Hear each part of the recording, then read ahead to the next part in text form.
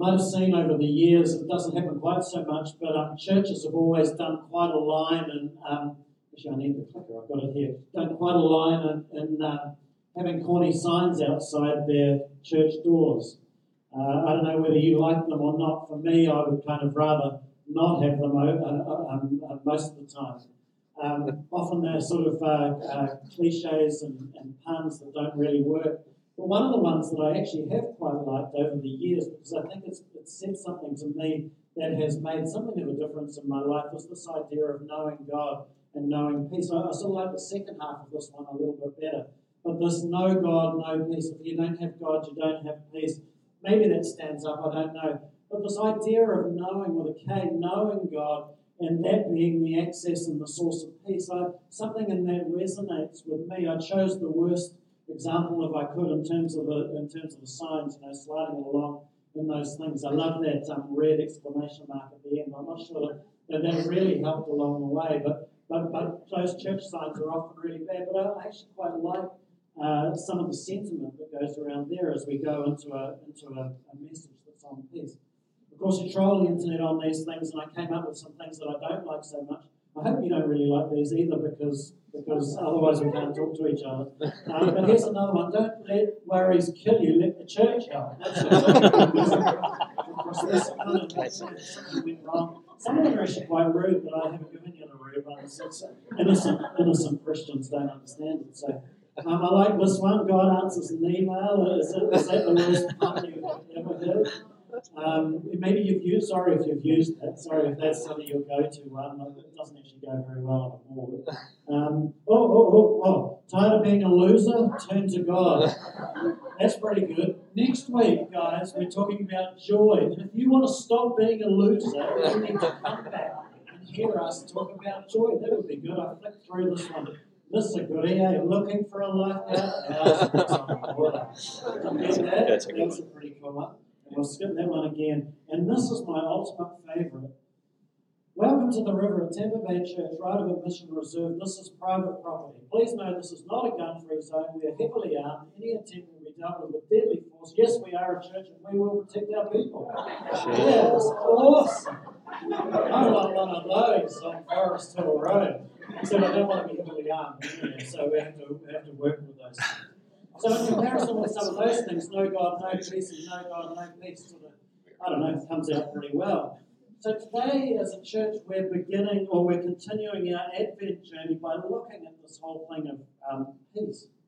Following our hope message last week, which you can find on our website if you weren't here, and leading on to joy and love in the weeks to come.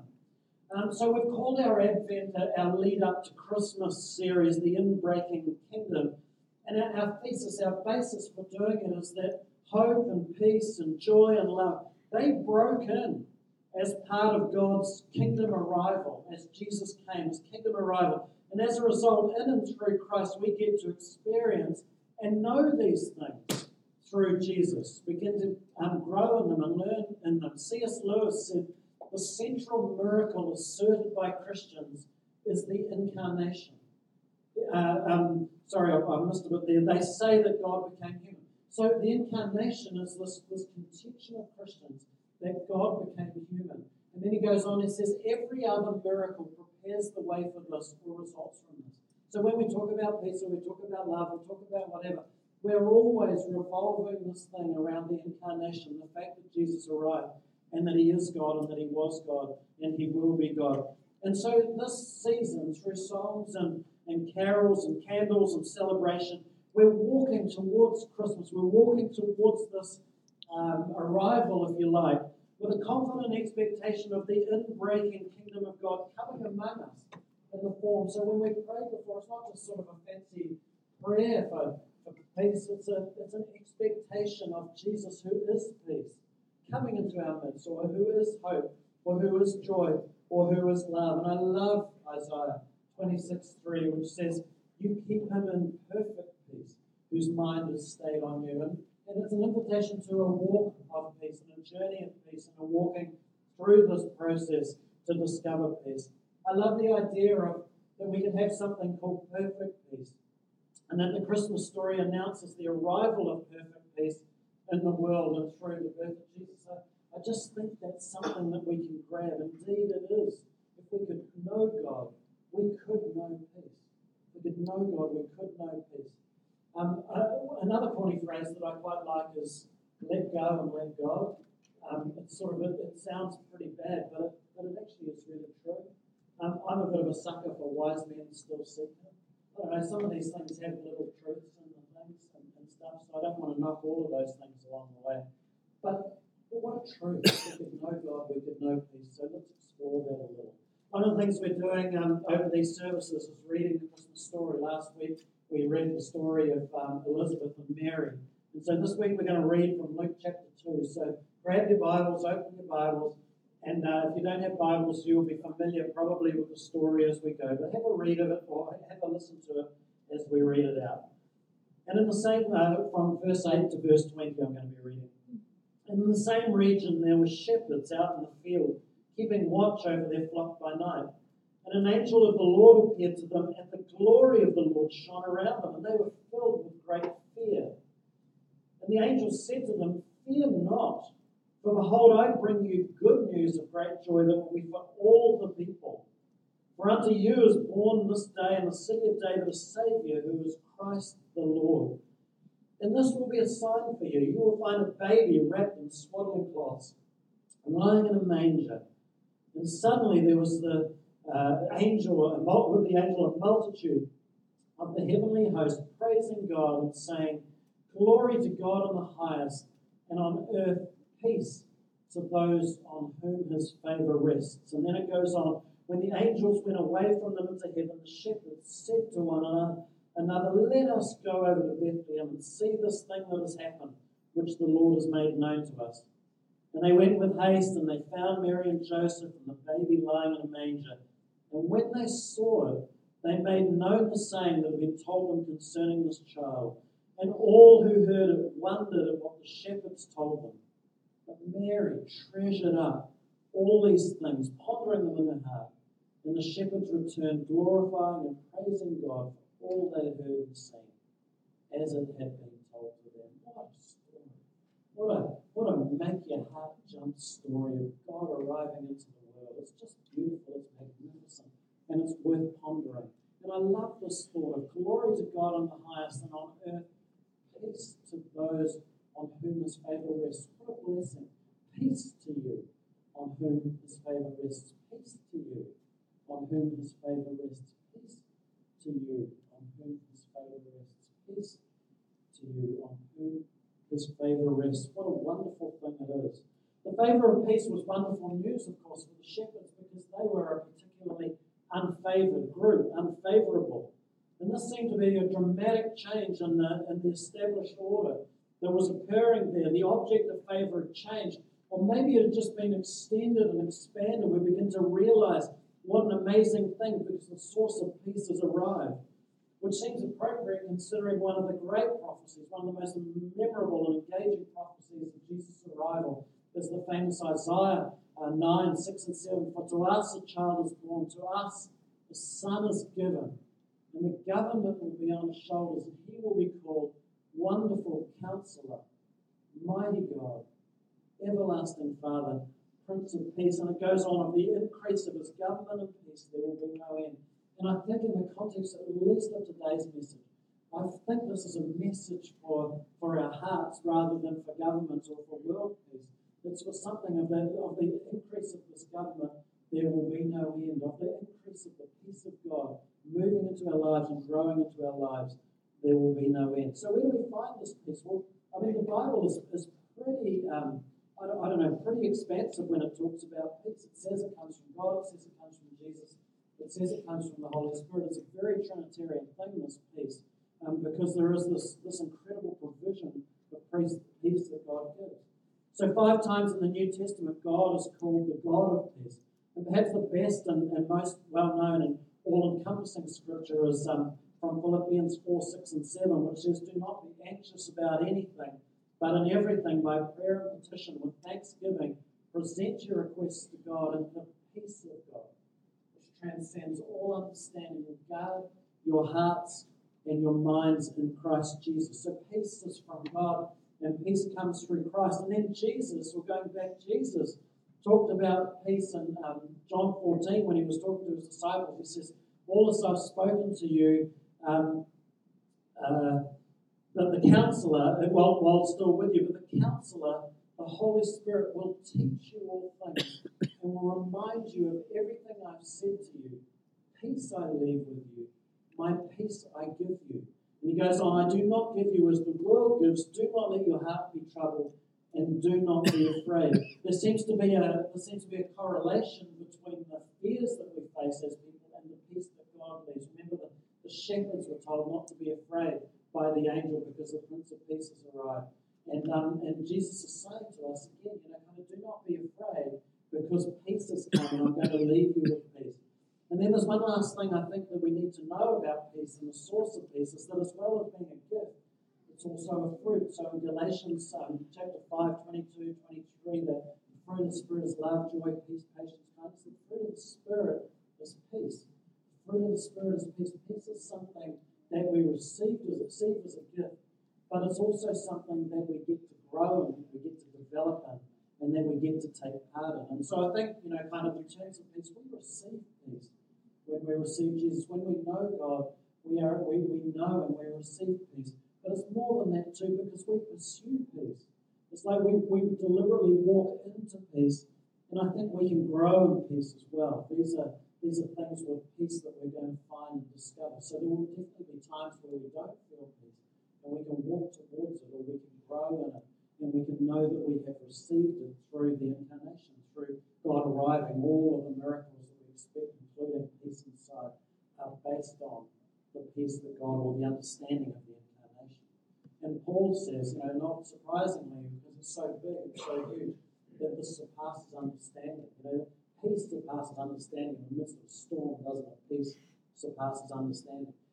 But we know it's not that easy, because you can preach a sermon on it, but we have all known the gnawing of fear or lack of peace, whatever is the opposite of peace, where peace eludes us, where we're not quite sure where peace is going to come from.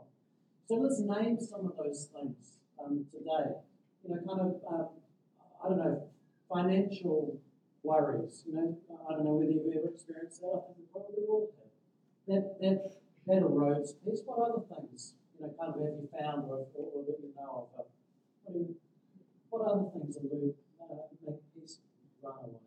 Christmas shopping. Christmas shopping.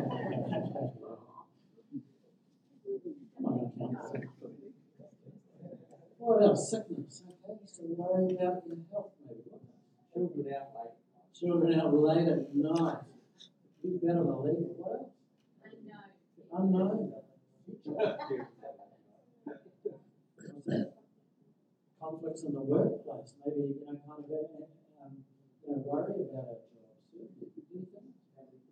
Family tensions. All these things, don't they? What's that? Is that a man who exhibits all the qualities of lack of peace? There you go. I'm not sure. I'm not so sure. I was on a plane this week, and I was preparing the message on the plane. And one of the things that occurred to me as I was preparing this message, that I often find my most fundamental lack of peace is when I'm flying, because I'm a little bit of a nervous flyer. I don't know whether any of you guys are. I've thought of every possible way to die in a plane crash. About 40 years of flying. I've thought of all the ones that you think about, and I've thought of a few before. I'll tell you some of them. I've certainly thought of terrorism. I don't know whether you kind of think about that. You haven't scanned them well. I'm past them. You know they don't even scan your bags when you fly past them. It's like, for goodness sake, there could be a terrorist on board this plane. I think about that quite a lot. And I've thought about an engine falling off. That was so miserable to say that about Palmerston North. But there you go. So I thought about engines flying off. I checked the rivets, kind of just in case, someone forgot to put them in. I certainly thought about hitting a mountain or hitting another plane. Trans-Tasman rival. But those are just the obvious things. You've all thought of those. I I have some others that I just treasure for myself, so I'm going to share some of them with you, just so that you can be terrified of flying a little bit like me along the way. So I went through this phase of being a little bit superstitious that if the plane was really full, that I was more worried than if the plane wasn't really full. And my logic to that was if there weren't as many people on board, that it would be easier for it to take off. So, kind of because it was a bit lighter. So, kind of that occurred to me. I'd have to work through that one. Fran and I did the longest flight in the world this year, which is from Auckland to Doha, 17 hours. And in my mind, I think I make a fly this every day, but isn't there enough petrol on the plane? That's if they have petrol on planes, 91, kind of up the barrel, something like that. To fly 17 hours straight, I kind of thought about that. When they bank and you sort of go up on your bank, or they're coming down and they bank, I always lean the other way, sort of trying to correct the plane. So just something inside me that I don't know whether it's like, what if it flips? What if it flips and just, kind of has a jerk or it hits a bit of turbulence or something like that? Oh, I know that I'm speaking to the converted here. I'm flying to Wellington tomorrow. We're doing a series of vineyard meetings with Lloyd Rankin, our national director, and I always check the weather going into Wellington. I checked it about Thursday. That's when I start. It's going to be windy tomorrow in Wellington. Thank you very much. I'm looking forward to that. Again, when I fly, I find I hold my breath. So when I take off, and I love it when the seatbelt sign goes out. Just when you kind of get up after about 5 minutes, because at that point that it's kind of where we're up and away. The pilots have kind of turned the seatbelt off. All of those sorts of things. All of those things have gone through my strange mind, making peace along the way sometimes in terms of flying. I remember I was flying with a lady once in Asia. She was a missionary and she had quite a lot of angst when I was on that board of reference. And for about 2 hours, she just talked to me about her problems, and I'm thinking, I just wish you would shut up because I want to concentrate. I'm not sure what I was going to concentrate on. I'm getting this plane in. What if they need me? What if they need pilot or something like that? So I just need to be quiet. So I've gone through all of those things. So I'm actually not all that bad. I have worked through those things, but it's just the reality of some of the things that we face sometimes as we struggle with this. And God invites us into whatever we said, our financial insecurities, or our relational insecurities, or our kind of our worries about our future, and our worries about our health, and our worries about our job. And He invites us as the Prince of Peace to be part of that process and to deposit into the middle of that process and to grow in that process. And so for me, it's sort of a constant thing, or constant development of the whole flying thing, but it is something to work through. I think it's really helpful for us to do that. And so I thought about some keys to peace, and I think that could be helpful for us this week as we think about it. And I'm going to start off with something that sounds really corny, but I actually think it's quite profound, and that's know the pilot. Know the pilot. Let's put that up on the board outside. Especially if you're a church beside an aerodrome, wouldn't that be brilliant? We know the pilot, that would be just awesome. Know the pilot. So, flying, the safest I've ever felt on a plane was the first flight I ever took. I was 14 years old. And you're going to think, well, it's because he hasn't got frontal lobes yet, it's because he's sort of young and brash and all of those sorts of things, and invincible. It's probably all of those things. But it was for this reason. The plane was flown by my brother. So my brother, I'm youngest of 4 boys, and my brother was in the Air Force, and he flew Hercules, and he flew Orions, and he flew Hercules.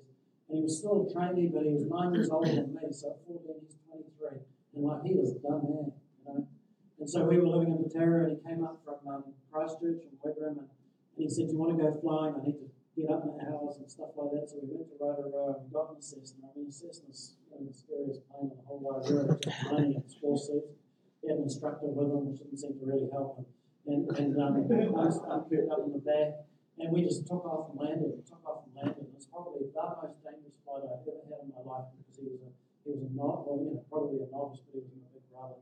And so he couldn't do no wrong. And we did lots of takeoffs and landings, which I think are the most dangerous parts of flying, and all of that sort of thing. But I was in perfect peace because I knew the pilot. I knew that my brother could do no wrong. I knew that he was there for me and all of that. And so I sort of think knowing the pilot probably is really significant. believe in the sovereignty of God, if we could access a God who is sovereign and to really know him, if we could really believe that God can handle the universe and so he can handle our problems, so if he was the creator, if we could really believe that he's sovereign, then we would believe that we've got nothing to fear, that we would know that we can't control our circumstances, and we can't control our future, but we do know the one who can control and who is in control of these things. So I think knowing the Father will be really helpful for us in our journey of peace. Another, perhaps, is a little like it, but for us to be secure in God's personal love for us. Do you know that God personally loves you, that the Prince of Peace arrived that first Christmas for you, not for me, but for us? And again, a flying example of that came to me. So I'm a bit of a nervous flyer, obviously, but I remember I was in a queue at a plane once at Auckland Airport, and I saw in front of me of the queue was a guy called Ian Grant. Was I'm going to be on my flight. Ian Grant, for those who are a bit older, he was the National Director of Youth for Christ. He started what's now the Parenting Place. And I'm sort of at the back of the queue, and he's ahead of me, and I'm thinking, oh, this plane's not going to crash because Ian Grant's on the plane. God wouldn't want to kill Ian Grant. Ian Grant actually was in a plane crash once, and he can fly, so there you go, probably proves it. So that was kind of logical to me. So God could easily want to kill me, but he wouldn't want to kill Ian Grant. And then I flew with a lady once, or was going to be on the same flight as her, and she said to me later, I was really confident on that flight because I knew God wasn't going to kill Vic Francis. And I was like, oh my goodness, Vic Francis never felt like that. And I thought, wow, if we could just know and be secure in the personal love of God, how much he loves us, not how much he loves someone else, not how much he loves the so-called good people, or the nice people, or the right people, or the experienced people, whatever it is, the gifted people, but how much he loves me. And I think our peace would be, would grow, or be able to grow. Peace is a promise to us. Peace is a gift. Sure, we have to grow in it, but we don't have to earn it. We are given. We are deposited with it. God loves it. I think another thing for me in terms of peace is to love the destination. And so I actually have to do quite a lot of flying because I have various responsibilities with the National Vineyard in New Zealand and overseas and stuff like that. And so, flying perhaps more than I'd like to. Flying to Wellington tomorrow, I'd rather not do it. I'm a bit of a homebody anyway and all of that sort of thing. But I do it not so much because I love to fly to places and do the tourist thing, because I don't particularly. But I do it because of the people, in the sense of call and the sense of doing, serving in this wonderful thing that is the church, that is the kingdom of God. And so when you can see the destination out there, you can go and ride over some of the things that make you struggle along the way. And for me, that's a really helpful thing. And so I willingly exchange some anxiety for the places that I get to go and the people that I get to be with, and the sense of fulfilling something of the call of God on my life. And we have a destination, and we have security, and we have a right place with God. And this is the peace of God taking us towards those things. I think, though, we always know that it's tough. We need to know that it's okay when it's not okay. I mean, perhaps stretching the flying metaphor, but you do have flights that are really, really tough. I mean, Calvin's been on a flight where the engine blew out, and they had to do an emergency landing. I mean, I've never done that. But you do have flights that, kind of are really difficult. You do have flights where you're strapped in most of the time. And you have periods of your life, don't you, where you're strapped in most of the time. And I think we need to know, even though we have this principle, even though it is a gift, we are fallible and frail and partial in these things. And so we grow in it, we look to it. But we need to know that even, we're all going to be frail at times. We're all going to have times in our lives where we're going to struggle with some of these things. But we need to know that God is with us. So it's okay if you're here today and you're thinking, man, I'm not okay and I don't feel this. It's okay. God is with you still, even though you may be struggling with these things. And God will continue to be with you as you work through. And there is a place beyond this that you're going to experience at some stage. And maybe that's prophetic for someone here. And I think, finally, for me, it's helpful to learn some techniques that will work for you. I think sometimes we think, well, you just have to trust in God. But sometimes it just doesn't seem to work. I'm sure in theory it works, but in often it doesn't work. And so I'm all for, sort of, the great battery of support that we can get, in these modern days, be it from, therapists or counsellors, and, supervisors and mentors and spiritual leaders, those people who can walk with us through those times, not only necessarily rough times, but also good times as well, and point us to God. I don't think that's a problem at all. People have panic attacks, those sorts of things. There are breathing exercises, not the be all and end all, I'm sure, but to learn those things and to operate in those things is not a bad thing for us to do. There are Christian meditation that we can do. There is in terms of making decisions. So some of the best advice that I've ever heard is to look for the deep peace. So sometimes we have sort of if you like, a shallow peace and a deep disquiet, and you have to look past the shallow peace to the deep disquiet. Or we have a shallow disquiet but a deep peace. And again, we're looking to that thing that is deep. When I go with them. A technique too that I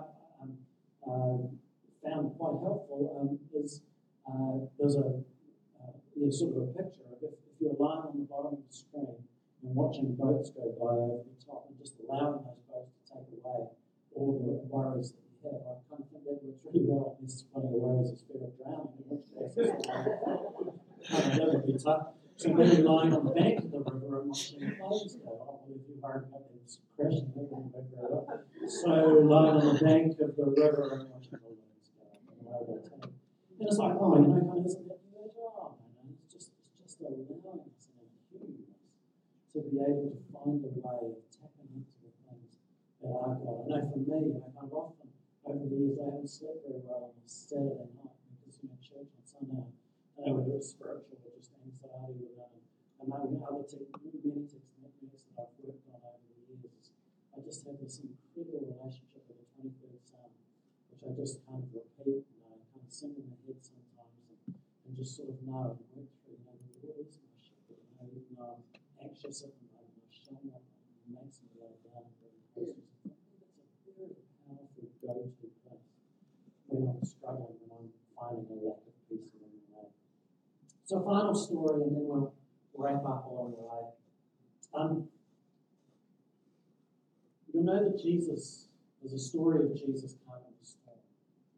So, just want to bring your attention back to that as we come towards a close. It's in Luke chapter 8, 22 to 25, and it goes like this. We don't need to kind of go anywhere along the way, but he's in this process of the disciples and Jesus get in the boat and they head across to the other side of the lake. And a storm comes in and the boat fills with water. And these fishermen, mainly fishermen, who are in the boat are incredibly panicked. And you'd think they would be, because you'd think they would have seen every sort of weather condition in their careers as fishermen. But nevertheless, and somehow that's strangely encouraging as well, I think. And they wake up Jesus, and he's not too pleased that they wake him up. But he stands and he gets up, he rebukes the wind, it says in verse 24, and the raging waters and the storm subsides, and all becomes calm. There's a Hebrew word that we translate peace sometimes called shalom. Shalom is it's a little bit hard to describe or explain exactly what it is, but it speaks of peace that breaks in where fear is holding court.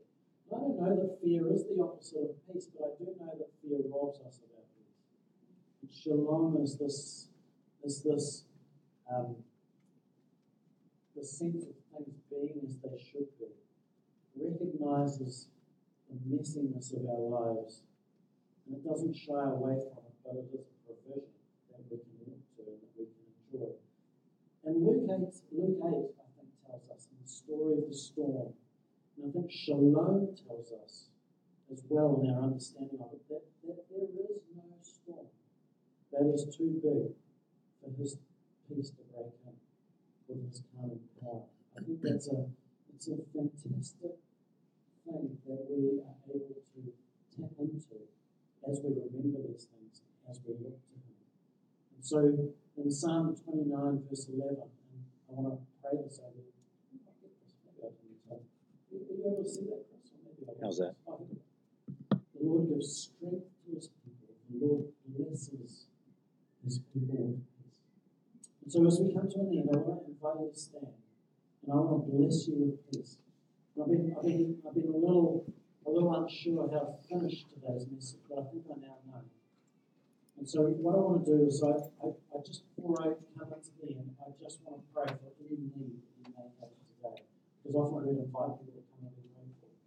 But what I want us to do is I want us just to turn and, I think it's an Anglican or certainly a much more Christian church now, but there is something that they call the passing of the peace, where basically they kind of look to each other and they say, kind of, peace be with you, or maybe pray a prayer over them, something like this. And so what I would like us to do, kind of around those that we know, maybe those that we don't know, is to pass in whatever way instinctively is the peace of God onto each other, as provided, as available, as given to us by God.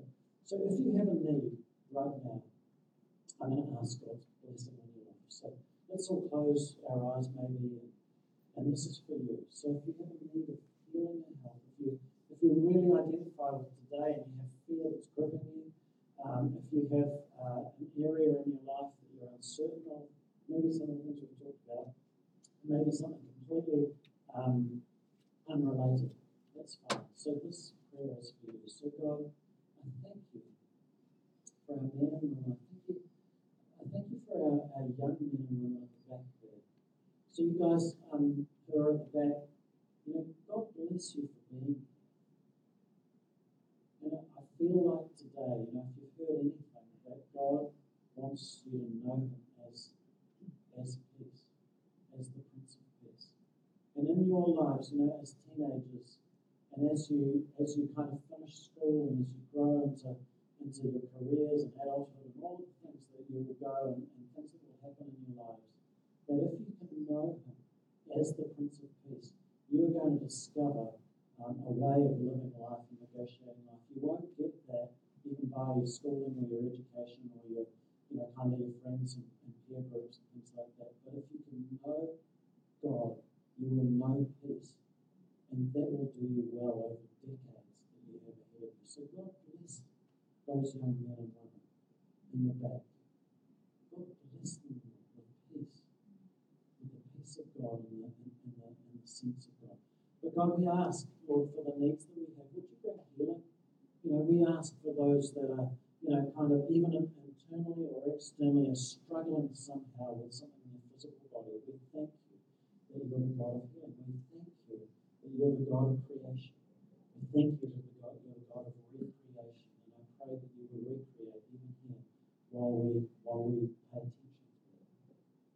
And Lord, every other area that we have in mind, or we have in mind as we pray, that you will bring your touch and bring your change. We pray for that.